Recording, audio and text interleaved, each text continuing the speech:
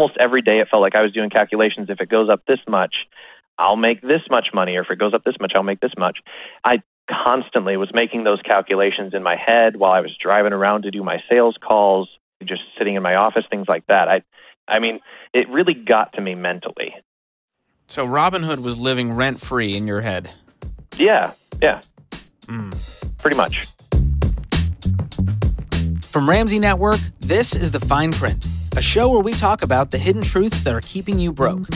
I'm George Camel, and this week we're talking about one of the hottest trends out there. Nope, not TikTok dance challenges. I'm talking about investing apps, especially the ones focused on micro-investing and DIY investing. According to Ramsey Solutions research, 29% of people used a DIY investing platform in the last year. And that same research found that 40% are extremely likely to invest money on a DIY investing platform next year. Now, if you're not hip to the lingo, DIY stands for do it yourself. That's right. You no longer need a middleman to jump into the stock market. You don't even need a computer. Heck, you don't even need a bunch of money. All you need is a smartphone and a whole bunch of risk tolerance. In 2021, anyone and their mom can get in on the stock market for as little as $1 and make trades for free. And with that low barrier to entry comes a whole slew of people wanting to ride the gravy train to Wealthy Town. Sounds great, doesn't it? Well, much to the chagrin of Smash Mouth, all that glitters may not in fact be gold. In today's episode, we're going to explain the fine print behind these investing apps that have democratized investing for the rest of us. And by the end, hopefully you'll figure out if these investing apps are worth your time and money. Before we get to that, let's take a trip back in time. In the dark ages, before the internet, there wasn't a whole lot of options for people to invest in the stock market. If you wanted to trade stocks, you needed to use a stock broker. These are people who had access to the price of the stocks and the ability to make trades. As an investor, you would pay fees and commission to the broker for this service based on the cost of the transaction. And the broker and the investor would communicate the details of their deal by using an old communication device known as the landline telephone. Simpler times. In those days, most brokers required a minimum balance to work with an investor, so not everyone was able to trade stocks, which meant the average person could not get in on this. It was like an exclusive country club for the elite and the wealthy. And in 1980, just 13.5% of Americans owned stocks. Then in the 90s, the internet came around and linked us all together on the World Wide Web. Through companies like E-Trade, TD Ameritrade, and Charles Schwab, Gen Xers could trade stocks online without having to use a broker. The internet also gave the everyday investor access to information that was previously reserved for the fancy people on Wall Street. And because the internet helped streamline the investment process and you no longer needed a broker, the cost of making a trade went way down. Instead of a percentage of the purchase price, you could make a trade for a flat fee of $5 to $10 per trade. But you still had to have a minimum account balance, usually between $500 to $2,500, to be allowed to make trades. So there was still an obstacle for the everyday person jumping on board. By the year 2000, almost 55% of Americans owned some sort of stock. Now, fast forward to 2014, when the investing app Robinhood appeared in the App Store. This new trading platform was aimed at millennial and Gen Z investors. And here's the crazy part. There was no fee to trade stocks and no minimum balance. Anyone over 18 could sign up and start investing within minutes. Robinhood also allowed investors to buy fractional shares. This is super important because not everyone can afford a full share of Amazon stock, which is currently trading at over $3,500 per share. But with fractional shares, you can get in the game with as little as 1/1,000,000th of a share. Pretty rad. The only way Robinhood could make it more enticing to sign up is to give away free money, which they kind of do. If you create an account, link your bank to it, and meet the promotion requirements, Robinhood will give you a free share of stock. The catch is, according to Robinhood's website, the stock is chosen at random and has a 98% chance of having a value between $2.50 and $10. That means there's only a 2% chance of the stock bonus being over $10. Not quite life-changing, but hey, it's the thought that counts. And Robinhood's not alone in this mission of making investing easier and more accessible to millions of Americans. You've probably heard about other apps focused on micro-investing, robo-investing, and DIY investing. Apps like M1 Finance, Stash, Betterment, and Acorns. So this story is mostly rainbows and sunshine so far. We've gotten rid of the country club vibe that investing used to be, and now all it takes to buy and sell stocks is to download an app, enter your information, and link your bank account. Plus, it's all basically free. Or is it? How are these companies making money? And are the investing options that they offer on these apps worth the risk? Can you and I really win in the same financial marketplace alongside investing pros who live and breathe this stuff all day? These are the questions you should be asking. So to figure out why these apps have exploded in popularity and what the risks might be, I talked to Kate Rooney. She's a journalist and technology reporter for CNBC who's been reporting on Robinhood and financial technology for years and years. And let me tell you, she was a wealth of knowledge when it comes to investing apps. Pun very much intended. Kate, thanks so much for being on the podcast today. How are you? I'm great, George. Thank you so much for having me. So you have been digging into so many things in the technology world and the financial world for your work with CNBC. You talked to many of Robinhood's customers. What kind of conversations did you have as you were talking to them about why they started using Robinhood and what they were trying to get out of it? So first, it's familiar. It's mobile first. It's something that you could download, try to use, and you just get it instinctively. It makes sense, and it's colorful. It's easy to use. It just buying your first stock is easy. They give you a free stock when you sign up. So I think it's not as intimidating as it might be on another app. So I think that's the main takeaway, is that someone who's younger and who really is used to using your phone for most things just gets it immediately. And so I think people really do like the interface, and the engagement numbers for this company in particular are just way higher than anything else in finance. It's really comparable to almost a social media app, the way that people use it. And that's the other thing, that people use it almost as they check it multiple times a day. They are logging on to check their portfolio in a way that any other app just hasn't seen. And there's something about it that's ridiculously sticky. And it's kind of like you check Instagram, you check your email, you check your text, and you check your Robinhood portfolio. Exactly. Wow. Is part of that due to the influx of cryptocurrency and that trading 24/7? And that means your portfolio is moving 24 hours a day. Oh, yeah. I think the volatility of something like Bitcoin or even Dogecoin, you saw that earlier this year. Any sort of viral event has really helped Robinhood and helped the growth numbers. And you've seen it in kind of the weeks and months afterwards. Same thing happened with Dogecoin. If you remember, Elon Musk started tweeting about Dogecoin. It was very much part of the mainstream conversation.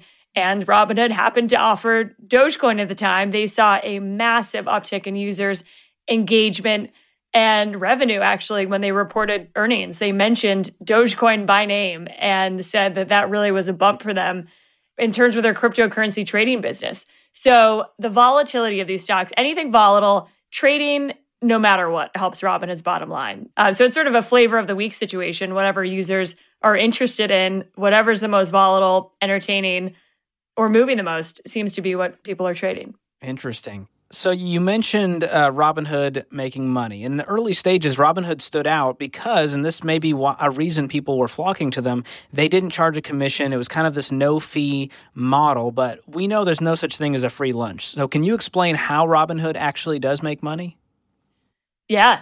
So now this is sort of industry standard. Like you said, they were the first ones to do this, but they have never charged commissions for trading. It used to be $5 or $6 to make a trade, which now people that have gotten into the markets this year and trade for free, I think would balk at and say, oh man, that seems like a lot. And it was even more before that. So you saw this sort of fee war in the industry already breaking out, of brokerage firms just going, 10 cents lower, $1 lower, and fighting over this. Robinhood comes in with no fees, and that was sort of how they stood out in the beginning. But the way that they do make money is called payment for order flow. So it's on the back end. When you make a trade, it's a little bit more complicated than it looks. I mean, something like Robinhood looks extremely sleek and easy to use. Robinhood is batching all these orders and sending them to what are called market makers. And sort of it's this back end arrangement. And they're required by their regulators to still find the best price, which is called best execution. So the criticism of that has been that it's not transparent, that they're making money off of the customer, and that they make more money the more people trade, so that they might be incentivized to want people to trade more so they make more money. Interesting. So is the price kind of built into the stock in a sense? Because if I'm paying $1 for a stock and that's the true cost, then how is Robinhood making money off of that dollar? So it's regardless of the stock price. You could be trading Tesla, you could be trading Disney. It's the same for every stock. It's a small fraction, and it's they basically get paid, pennies. But the thing about Robinhood and why a lot of the market makers like to work with Robinhood is because they have a very active trader base. And so the people using Robinhood tend to trade more than the people maybe using Vanguard or Charles Schwab or Fidelity. Yeah, there's, millions upon millions. I think last I saw it, they were at about 30 million users. I don't know how many of those are actively trading every day. But, even a portion of that, that's a lot of money when you're talking about even fractions of a dollar. It is, and it's how the company makes the majority of their revenue. And that's what people, after Robinhood went public, that was one of the things the analysts were saying that could be a downside is, hey, they're really concentrated to this one way of making money and saying, okay, payment for order flow is really their bread and butter. Meanwhile, regulators are looking at it and they are considering looking into it. And Robinhood has said we could survive without it. We'd have to find alternative revenue streams, and that might include something like a subscription. But it is very, very important to their business. Yeah. So Robinhood's marketing message is that they democratize finance for all. But the critics say that the app is gamified. And a few weeks ago, you interviewed Robinhood's chief product officer, and you asked about this, about the gamification. And the chief product officer pushed back and said the app was not gamified, but instead designed for visual learners and intuitive. So can you tell me more about the conversation that you had and the sensitivity around it being called gamified? Sure. So Aparna Channapragada is the chief product officer at Robinhood. She came from Google, so very much a Silicon Valley veteran and not from the Wall Street side. And I was asking her about building these products in the same way that Google would want to think about a product. And they think about it as being mobile first, user-friendly, and something that people want to go and use and that has a great interface and really similar to a product that you'd build in Silicon Valley. For Robinhood, the word gamified has come up. There's been regulators, the state of Massachusetts has really gone after them, using the word gamification. Robinhood has pushed back, saying, you guys don't get it. This is how people interact with everything. It's the future, and sort of painted them as the old guard and saying that they're sort of out of touch and saying, okay, well, what's wrong with making it mobile friendly and user friendly? So that was her point, that they're trying to meet people where they are. And the other point is, they don't really operate outside of the US, but the idea that on a global scale, most people really are on mobile. They really want to make this something that is easy to use on a phone, but can be defined in a lot of ways, and especially by regulators, as a game. And the one thing, too, that stands out on the gamified thing is confetti. They had, at one point, when you made a trade, it would rain confetti on the app. And that just became a huge talking point for regulators. Every time they were criticized, they would talk about this confetti and how that made it addictive and compared it to slot machines in Vegas. And Robinhood pretty quickly took that down and said, okay, I guess we'll get rid of the confetti if it's causing us issues. And they really push back on that. Every time someone mentions the confetti, they like to say, oh, well, by the way, we took the confetti down. It doesn't exist anymore. But yeah, it's two sides of this argument. You hear it all the time, but they've got a point that you want to make it accessible and easy to use, but regulators really, really have chafed at that. Interesting. So there's the side of, hey, you guys are just old fuddy-duddies. This is normal. This is how every app works. Every app maker wants you to use their app a lot, as much as possible. And so we're making it fun and intuitive. And the regulators are going, yeah, but when there's a lot of money on the line and people don't understand what they're doing, that's not okay. That's exactly it. The other one that stands out is Warren Buffett and Charlie Munger. And Charlie Munger in particular mentioned Robinhood by name and talked about it compared it to gambling, really. And the same thing we were talking about with slot machines. And they put out a statement that really was that in a nutshell, what you just mentioned, sort of the old guard.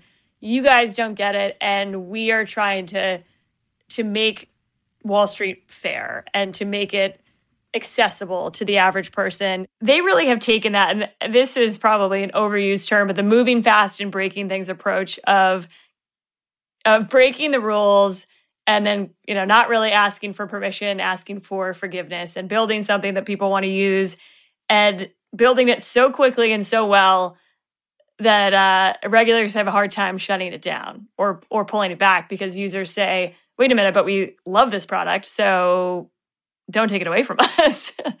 So that's really, they have taken the Silicon Valley approach versus a Wall Street approach of building things slowly and carefully. And if you look at the growth, I mean, it's worked. They have grown incredibly fast. Yeah. And I want to talk about this growth. Your reporting shows that Robinhood has some grander ambitions than just being a trading platform. And you predict Robinhood will strive to be the single money app where people do all of their finances and not just banking. What do you think is Robinhood's long-term vision?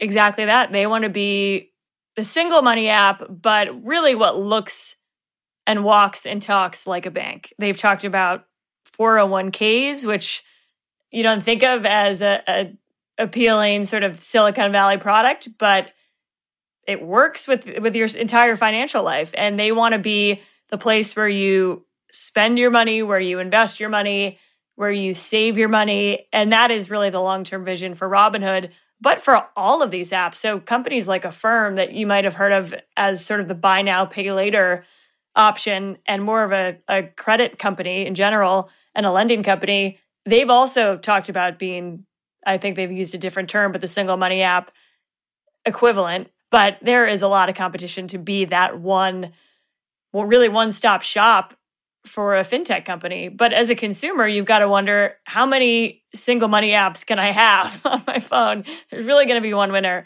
So, but the competition is really heating up in fintech. Yeah. So for the new investor, maybe they're just getting into this, they're listening to this podcast going, all right, I'm interested in DIY investing. What do they need to know as a consumer to make sure they're doing the right things? So part of it is, not investing too much into risky assets and being smart about where you're putting your money and not really exposing yourself to just one sector. And say you love Tesla and you bet on the company's future, that's great. But you also, if you're putting your money into the markets for the first time, want to make sure to have, a backup and some safer plans and to diversify and things that might sound less exciting.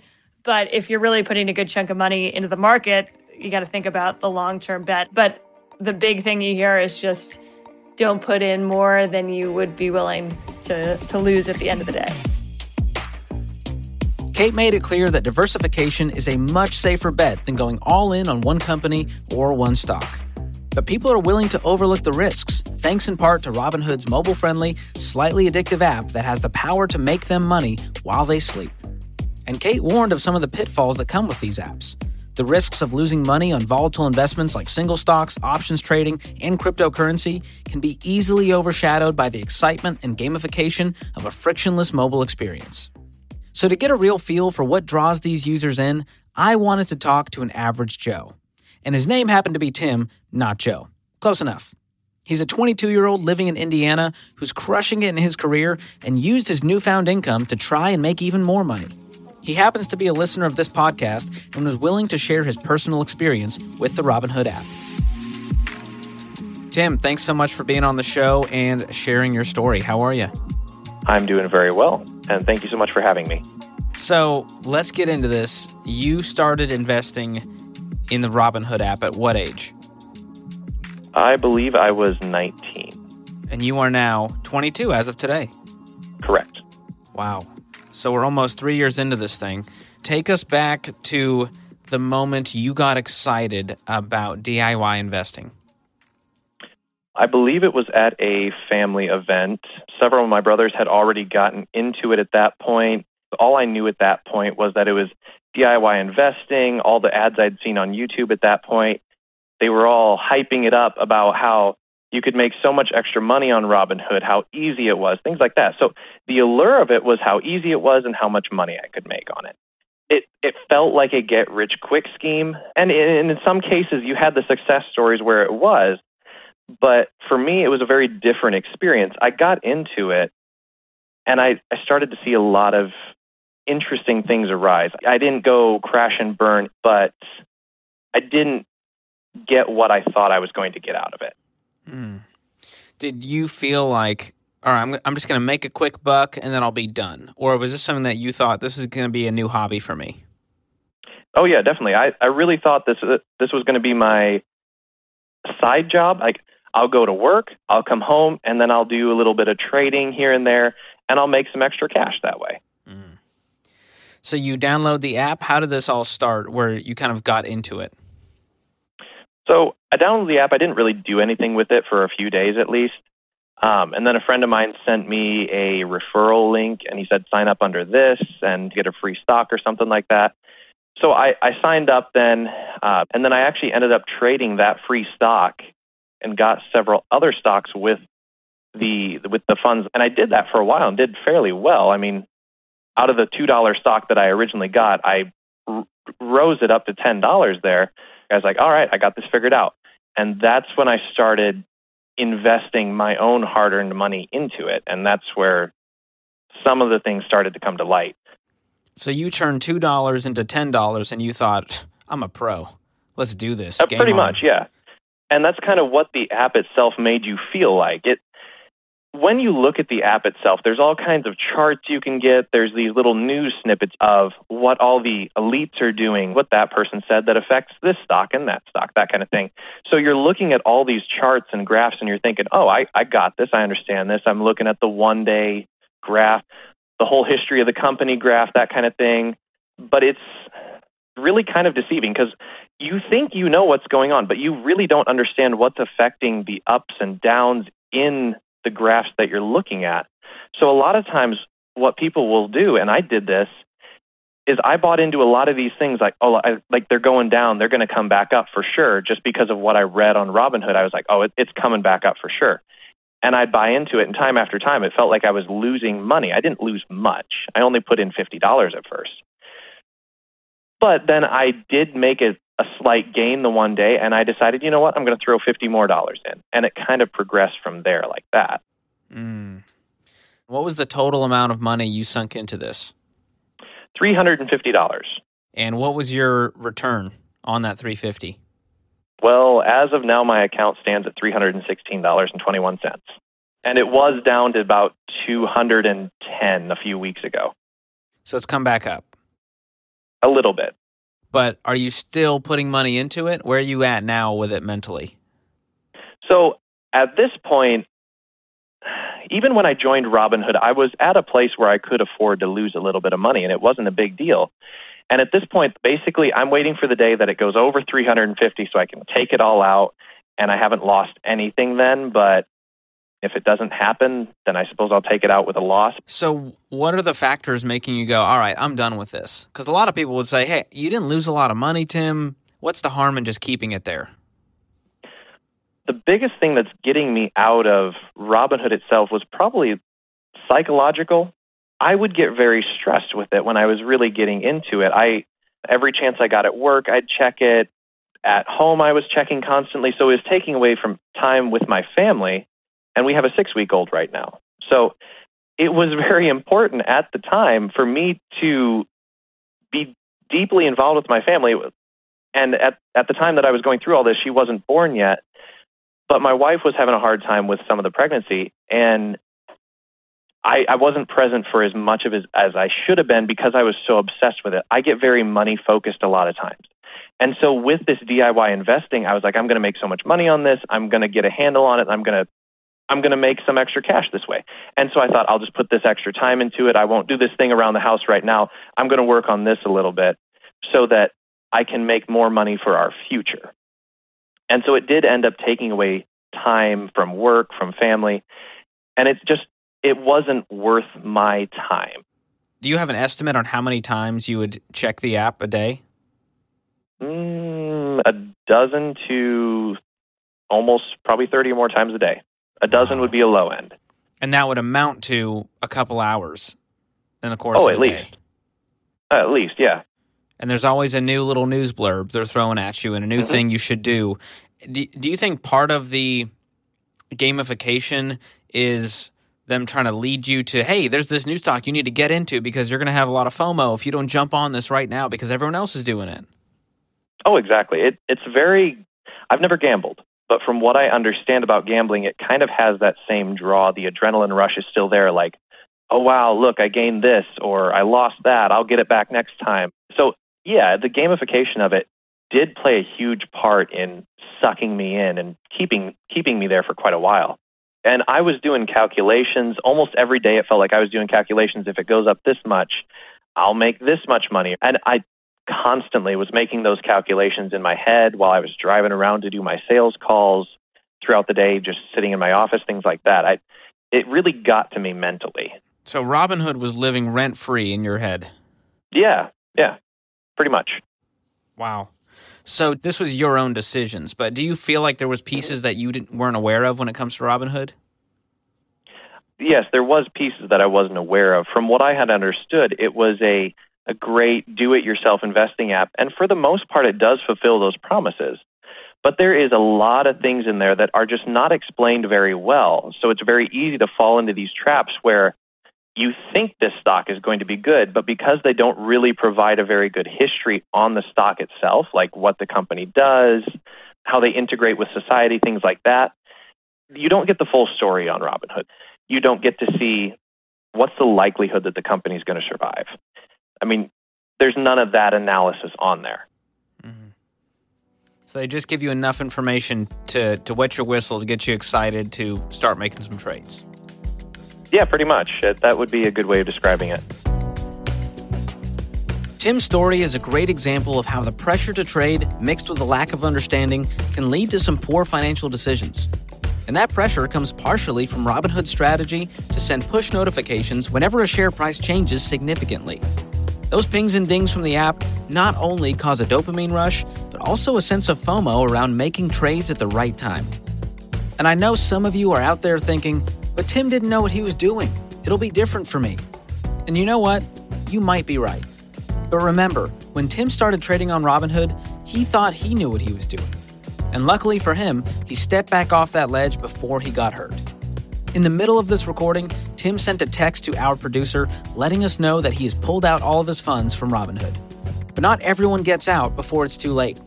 Investing apps can turn into a Pandora's box for young people especially, who can now make huge financial decisions without any oversight. You may have heard the news back in June 2020 from CNN, the New York Times, Forbes, and more about Alex Kearns. He was the 20-year-old college student who committed suicide after thinking he lost hundreds of thousands of dollars on the Robinhood app. According to a wrongful death suit filed by his family, Alex, who had bought and sold options on the app, was mistakenly notified by Robinhood that he had an apparent negative balance of $730,000 on his account. Hours later, he received another message from Robinhood telling him that he needed to take, quote, immediate action and settle up on $170,000 of the debt. Alex tried contacting Robinhood's customer support, but only received an automated email in response. The next day, thinking that he was nearly $1 million in debt and had ruined his life, sadly decided to take his life. In the suicide note that he left, he asked, how was a 20-year-old with no income able to get assigned almost $1 million worth of leverage? What's extra sad about this situation is that the massive negative balance Alex thought he owed was most likely an error, since Alex was trading options, not stocks. That negative $730,000 was likely a temporary number that prematurely reflected on his balance before his account had settled. Tragedies like this, while rare, don't have to happen. Simply put, companies like Robinhood need to provide better education to amateur investors and real people in customer service to talk to when those investors are panicked or confused. So when it comes to DIY investing, it really comes down to the why. That means you. You've got to get educated if you're going to dabble in the investing world on your own. And it can be hard to know who to trust out there when it comes to learning about investing. Maybe it's your buddy from college telling you to get in on a single stock. Or maybe it's a thread on Reddit. Or even worse, a TikTok influencer selling you on a course on how to get rich from day trading. I don't love those options. Luckily, there are some good people out there looking out for investors and educating them on what they need to know. One of those people is Jerry Walsh. She's the Senior Vice President of Investor Education at FINRA, which stands for the Financial Industry Regulatory Authority. Jerry's also the president of FINRA's Investor Education Foundation, whose goal is to educate and protect investors and, quote, foster financial capability for all Americans, especially underserved audiences. Heck yeah. One of the ways they protect investors is by fining companies for harming and misleading consumers. And that's exactly what they did to Robinhood in June of 2021, where they ordered Robinhood to pay $70 million for, quote, systemic supervisory failures and significant harm suffered by millions of customers. That $70 million fine is the largest financial penalty ever ordered by FINRA. So I spoke to Jerry over at FINRA about how FINRA is looking out for your wallet and what you can do to protect yourself. Jerry, thanks so much for being on the podcast. Thank you so much for having me. We've got to start with this question because it's the one everyone is asking. What is FINRA? FINRA stands for the Financial Industry Regulatory Authority, and we are a non-governmental regulator of the securities industry. Now, what does that mean? We oversee the firms and the individuals that sell stocks, bonds, mutual funds, and other types of investments to investors in the United States. We're not part of the federal government, although we are ourselves overseen by the Securities and Exchange Commission, and we're empowered by Congress to protect investors and to assure market integrity. Wow, that's a big job. It is a big job. I mean, you are kind of policing some of the top dogs out there in the economy. We are, and we take our job very seriously because, you know, retail investors, mom and pop, Main Street investors, those are the people that we think about every day when we are carrying out our mission. Although one of the things that people should know is that most of the brokers out there are hardworking, honest individuals who are looking out for the best interest of their customers. What we do is make sure that the few bad apples that are out there are taken to task. And we write the rules that govern their behavior. We are able to examine their books, their records, their activities to make sure that they're complying with those rules. And then we can take enforcement action against them when they run afoul of the rules. So, needless to say, I want FINRA on my good side. I don't want them knocking on my door saying, let's see the books, man. I hear you. So let's get into this. There's been a lot of talk and research about Robinhood, and a lot of investors are confused about the various fees they pay for investing. Your research found in 2019, nearly one-third of investors believe they do not pay any fees or expenses at all for their investment accounts, or they don't know how much they're paying. What's going on there with fees? Why are people so unaware? Well, I think it's easy to blow through terms and conditions really quickly, right? All of us who sign up for apps, I'm probably the one nerd that actually takes the time to read every You read the fine print. term. Jerry, you're the poster child for this podcast. I love it. I have to. It's kind of my job. I've made it my life mission. But, you know, the easier it is to engage in any activity, the easier it is for your brain to switch into this mode of, I've got it. I know what I'm doing. I'm not going to worry. You know, there's been some look at whether just the changing form of cash is causing people to make decisions that they wouldn't otherwise make, right? You sometimes just don't really think about what's happening in your account and how much you're actually spending and how much you still have left. And so you do have to come back to basics. It's really important that you think about, for any investment, what does it cost? How does it work? What can go wrong? Right? It's really those three simple questions. And investing always costs something. Even if you have a zero commission account and you're purchasing a security with no commission whatsoever, it may be that you're not getting the best price, right? It may be that there are other fees that apply to the account. With zero commission trading, it's often the case that there's only a limited number of securities that you can buy with zero commission, but that other products do have commissions. Some of those commissions you pay out of your pocket. Some of those commissions are actually built into the product. So there's no such thing as a free lunch. Absolutely not. You got to read the fine print. Absolutely. I've seen some estimates. I think it was pre-pandemic. Robinhood had about 10 million accounts. And as the second quarter of 2021 hit, they had over 30 million accounts. So they've seen exponential growth with their user base. And with that dramatic growth has come some dramatic problems. And, FINRA announced in June that it issued the largest fine ever against Robinhood, $70 million total. A big chunk of that money going towards restitution, towards people who were hurt financially by Robinhood's practices. So what were some of the findings FINRA found in levying this fine? Well, the first finding on the list was false and misleading statements to customers. And that is a big no-no in the securities industry. And what we were seeing is that customers were being misled about the level of the account. Robinhood had Robinhood Instant and Robinhood Gold, and some of the marketing materials for Robinhood Gold made it sound like the only way that you could trade on margin was to have a gold account, but that wasn't true. And then there was separately an issue with the Robinhood Gold customers. There was a statement made that they could turn off margin in their account. Margin is where you're borrowing money to, in theory, magnify your gains, but it can also help you magnify your losses. And so a lot of investors don't want to use margin.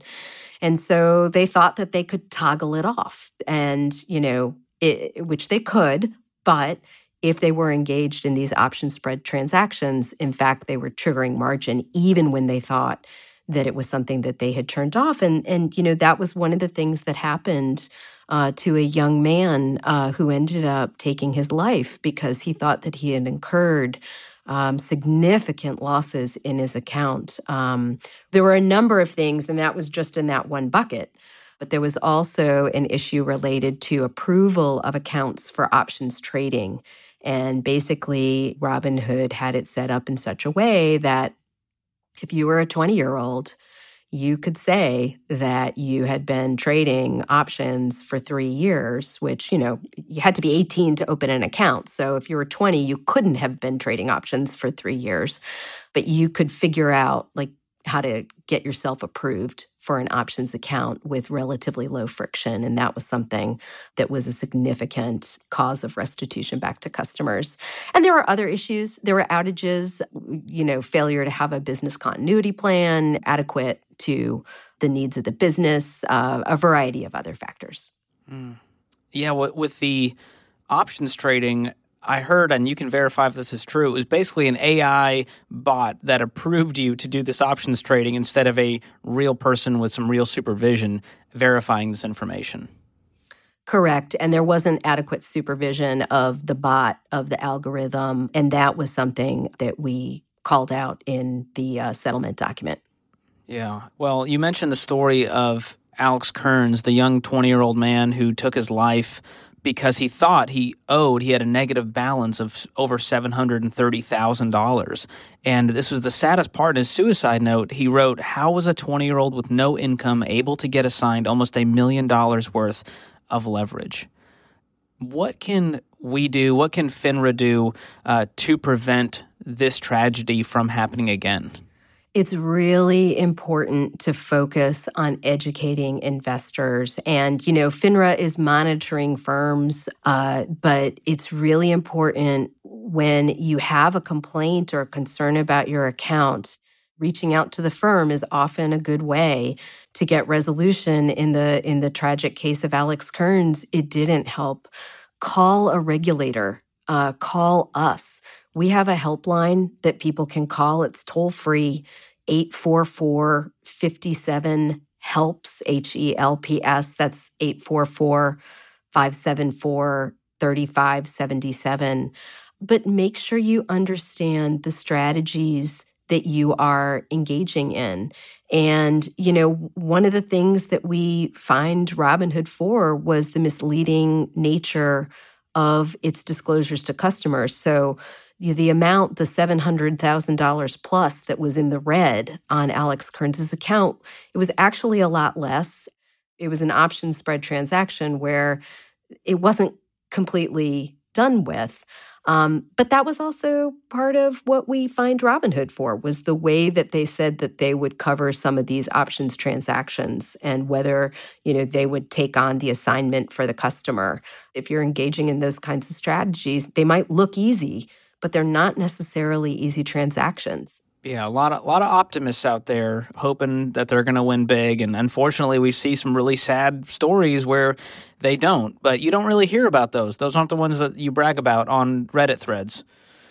It isn't limited to any one firm, too. So it's really important to know that the kinds of behavioral nudges that an investor might experience on one platform can readily be available on other platforms.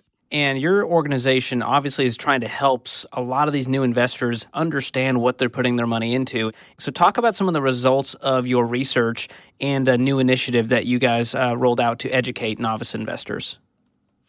Well, we know that across the board, knowledge of investing is low. We have a 10-question assessment of investment knowledge, and we find that very few investors are able to pass that assessment. When you ask people, how good do you think you are at investing, or how much do you think you know, people will say, oh, I know a lot. I've got all this knowledge. But then when you test it, they actually don't. And so that's a real concern for regulators and for people who care about consumers the way we do. Wow. So what advice would you give to someone who maybe is thinking about getting into DIY investing? What do they need to know? What do they need to do before they go into this? The most important thing is to make sure that you're dealing with a licensed professional if you're working with a professional, but if you're DIY, with a registered firm, and you can do that by going to BrokerCheck. Get up to speed on the basics. We have a tool, a series of courses. They're very short, 3 to 5 minute modules where you can learn about key investing concepts. It's always a good idea to step back and think rationally about your ability to absorb losses. What are your goals? How much risk can you take to achieve those goals? How much can you afford to lose? Ask yourself that way. Ask yourself what can go wrong. And then do your best to avoid following the crowd. That's really good. Well, Jerry, I love what you guys are doing at FINRA to help investors, consumers out there make better decisions with their money, and I appreciate your time today. Thank you so much. Jerry and the team at FINRA work hard day in and day out to educate investors and protect consumers. But it can be hard to protect people from themselves, especially when they start to dream in dollar signs. Let's be real. People are flocking to these investing apps because they see it as a fast track to get rich. They want to become millionaires, and they fall into the trap of believing that this is a shortcut to make their financial dreams come true. But in reality, one of the biggest myths about millionaires is that they take big risks with their money on things like Robinhood to build their wealth. Our team at Ramsey did the largest research study ever done on millionaires. And after talking to over 10,000 millionaires, we found that exactly 0 said that single stocks were one of their top 3 wealth contributing factors. That's right, 0, zip, zilch.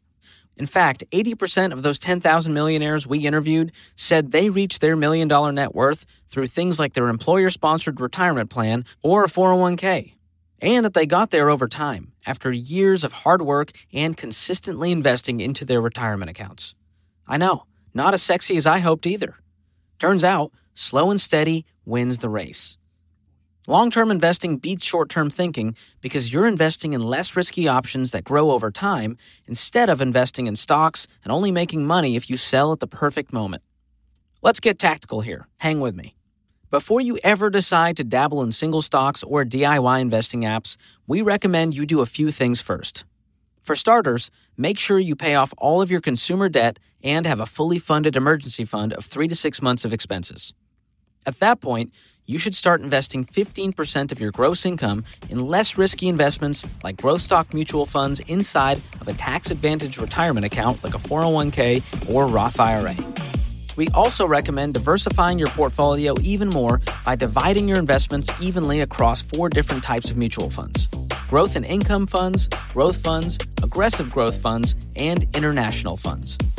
Then, and only then, should you use some fun money, blow money, entertainment money, whatever you want to call it, to dabble in the online casino known as Robinhood. Investing can be confusing and a little overwhelming, which is why it's always good to consult the advice of an investing pro like a financial advisor. No matter what you do, make sure you understand what you're putting your money into and have a long-term mindset when it comes to building wealth. I told you slow and steady wins the race. And unfortunately, investing apps can be a lot more hairy than tortoisey. Whether you're investing for a down payment on a house or for retirement, you need to have a plan for your investments to know if you're on track to hit your goal. And we've got a free investing calculator you can use that'll show you how much your money could grow over time. You just enter the amount you've invested or plan on investing, the length of time you plan on letting that grow, and your expected annual rate of return. It's that easy. Play around with the numbers and get excited about the possibilities. To get a link to our free investment calculator, text FinePrint10 to 33789. That's FinePrint followed by the numeral 10, all one word, no spaces, to 33789. Or just use the link in the show notes. Well, that's a wrap on Season 1 of The Fine Print. We hope that you've enjoyed listening to this season as much as we've enjoyed creating it. We're going to take some time off from the show as we dig into what topics to cover next that affect you and your financial future. If you have any suggestions or comments about the Fine Print podcast or have any story ideas for future episodes, we'd love to hear them. And if you've been impacted by a money trap, a scam, a sketchy company, or a crappy product, let us know. We want to hear about that too. You can email us at thefineprint@ramseysolutions.com or call 855-855-5776 and leave a voicemail. That's 855-855-5776. You've been listening to The Fine Print. If you've enjoyed it, subscribe, follow, rate, and review us wherever you listen to podcasts, and share it with a friend who might be doing a little too much DIY. Our show is produced by Chris Wright, Eric Cheslevich, and Chris Dean. Our associate producer is Amanda Rogers. This episode was engineered and mixed by Will Rudder. Special thanks to Tom Booker and Andy Barton for help with writing and research. Our executive producer is Blake Thompson. I'm George Camel, and remember, Robinhood is like the fast food of the investing world. Sure, it's designed for convenience, but it could leave you with indigestion and regret.